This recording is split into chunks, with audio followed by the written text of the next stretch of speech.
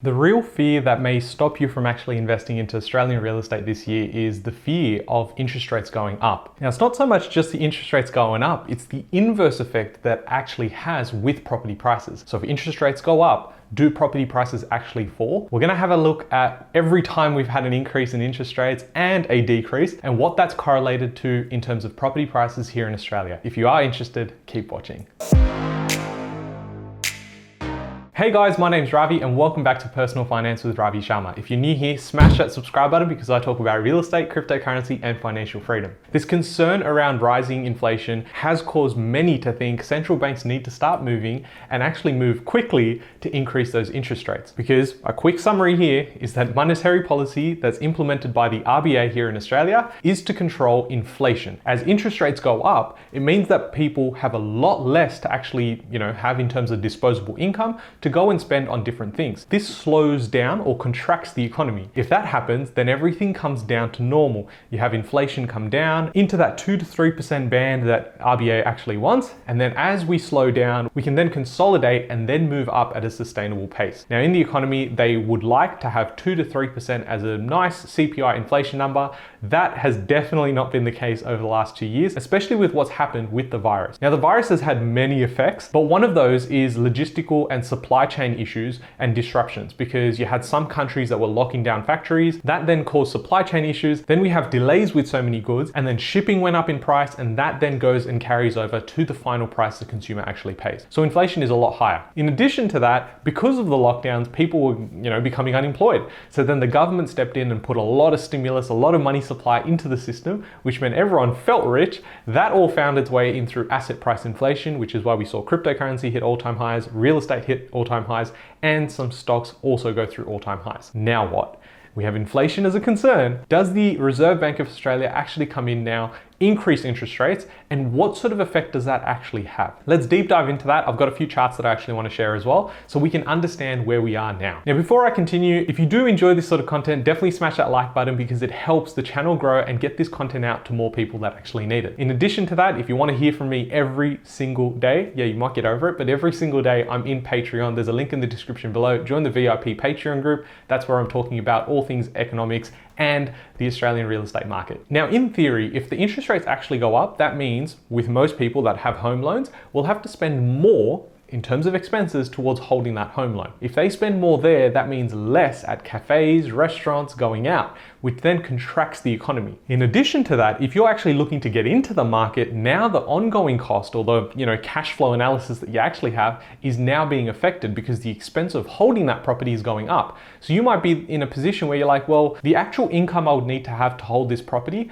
is a lot less now than it was before because interest rates went down. But now that we have banks actually coming in, lenders increasing the interest rates, it might be causing a skew into what you can afford and how the banks actually assess what you can afford. So if you start having people not being able to afford at the top end, you then have them trying to consolidate, and it causes a massive rush into the middle part and the more affordable part of the market. I'm going to touch on this a little bit later as well. But effectively, that's how it works. Interest rates go up, cost of borrowing goes up, so in effect, it should cause prices to go down. Now I'm going to show you something as to what's happened over the last 15, 20 years in the Australian property market. So in this graph we can see, and yes, it is a bit outdated and we need to get a new one here, but what we can do is really assess where we were and where we are going.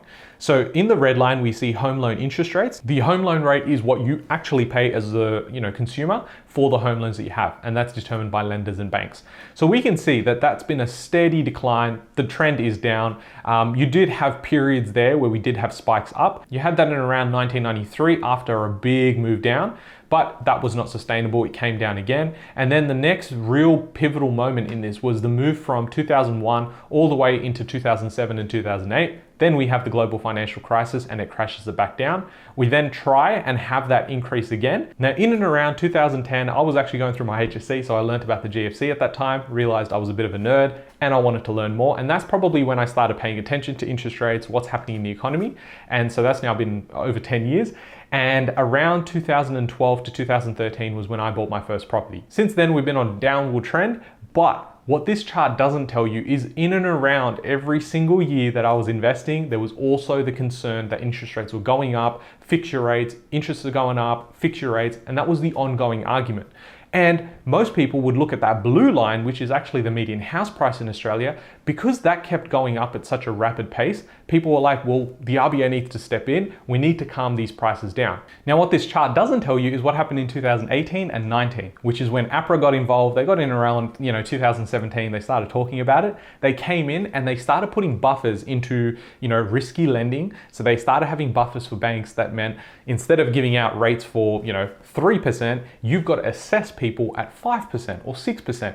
In addition to that, you can no longer have low doc loans and, you can't just have loans at 95% LVR and interest only for 5 years. You need to now assess people in a more detailed fashion. So what we did see was interest rates sort of stayed the same. They stabilized around there. We didn't really have any increases. The downward trend had stopped. There was consolidating, but we did see a flattening of the house prices in that time. Some areas though did drop by 15 to 20%. Now we'll touch on that in a bit, but what we did see was this consolidation move that everyone was fearing. Everyone during this time was going, well, the property market's super heated. We need it to calm down. It consolidated, but when the APRA changes were actually coming out, you had headlines coming out saying that, well, once APRA implements these changes, we're going to have the market drop by 20 to 30%. Does it sound familiar? Yeah, probably does, because that's exactly what people have been saying in 2020, 21, and 22. And so that's why I say to you is don't get scared because you read some media headlines, because the banks have not been right most of the time. These are the same economists that came out and said in 2020, we're going to have the biggest meltdown of the property market. And these were like top-end economists apparently. So they came out and said that was going to happen, and we all know what's happened over the last 24 months. Are we listening to them again? Well, I personally am not. I like to know what they're saying. But what we can't shy away from is the fact that interest rates may rise. Now, they're already rising in terms of home loan rates, but the cash rate hasn't moved yet. The cash rate will move, and if you have seen some of my other videos, I'll link one up here, which talks about my predictions for when the interest rates could move and what that could mean for everyone. But I just can't see in this market how interest rates alone can cause the whole housing market to collapse by 20 to 30%. Now, I'm not naive to the fact that some people are really struggling already. They've taken out loans, or they took out loans before, they refinanced, and now they've lost their job and they aren't able to work as much. That may cause them financial distress.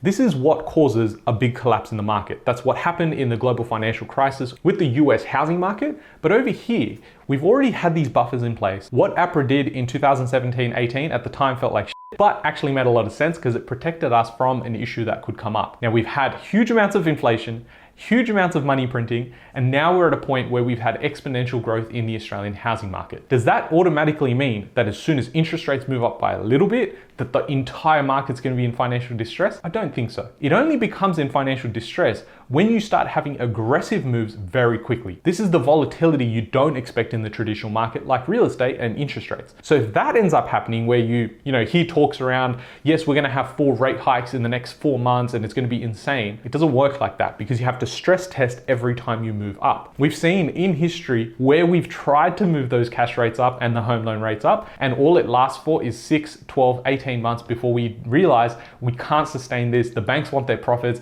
and we start moving that all the way down again. Now, based on that graph, and you can go back, screenshot it, do whatever you like with it, but you'll see that there are periods where interest rates actually went up and the prices didn't do anything. They didn't even go down, they didn't go up, they just moved sideways. There are other periods where the actual rate decreased, but the property prices didn't increase as a result of that. So although on the surface, logic would say that yes, interest rates going up and housing is not as affordable, that prices should come down, this hasn't proved to be correct over the last 20 to 30 years here in Australia. So moving forward, why do we think it's going to change? Now, yes, we've done a lot of things in the economy that haven't been done before. We've had bankruptcy rules change. We've also had rates at record lows that nobody thought we were going to be at. Then we've had holiday mortgages as well, which meant they could just defer payments when they wanted. Now, for me personally, would I be sitting here and just going, well, interest rates could move up, I'm going to continue buying, or interest rates are going up, I'm not going to buy? The interest rates alone don't affect the Australian property market. The other part to this is that we can't just look at this as one generalized market. What we're going to see is, yes, we had areas that boomed more than others, but the entire market, Australia as a whole, all property pretty much went up. It was asset price inflation. Now, over the next next period, we might find that some people are continuing to buy with the lack of fundamentals in areas that don't really make sense, and they're the ones that are going to get caught out. You then have owner occupiers that are paying way above their means, just scraping through just because they want that house and they FOMO'd into it. We're going to see this return to normal when it comes to how you invest, what sort of fundamentals you need to look at, and as a result of that, you're going to have some areas decline by 10, 15, even 20%, but then you've got other areas that are actually going to prosper and move up as they would because there's a supply shortage. This goes into how rental demand is going to cause rental growth, and it's already happening. I said this about 6 months ago. I'll leave a video up here as to the rental crisis we're about to see. So for me personally, if you're out there and you're thinking about buying property, well, I can't give you financial advice. I'm not a financial advisor, but I would start to think about what your mindset is around fear and what your mindset is in regards to the risk appetite you have. If you're unsure about getting into the market because you fear that the world's going to come crashing down, you've got to look back at what stopped you over the last 5 years. I think you're going to find a big correlation between fear and the lack of understanding of what's actually happening in the economy and what causes prices to go up and what causes prices to go down. You then need to look at what is your research process, and if you are actually confident in buying an asset that's $300,000, $400,000, $500,000 without the help of, say, a buyer's agent or having the right team is something that you need to also consider. If you are interested in learning a little bit more, definitely subscribe. I've got plenty of videos past the 200 mark, which I'm fairly proud of actually. And I really thank you for your ongoing support. Share this video out to someone that's, sort of on the fence around buying property this year. And I'll definitely catch you guys on the next one. Thanks, guys.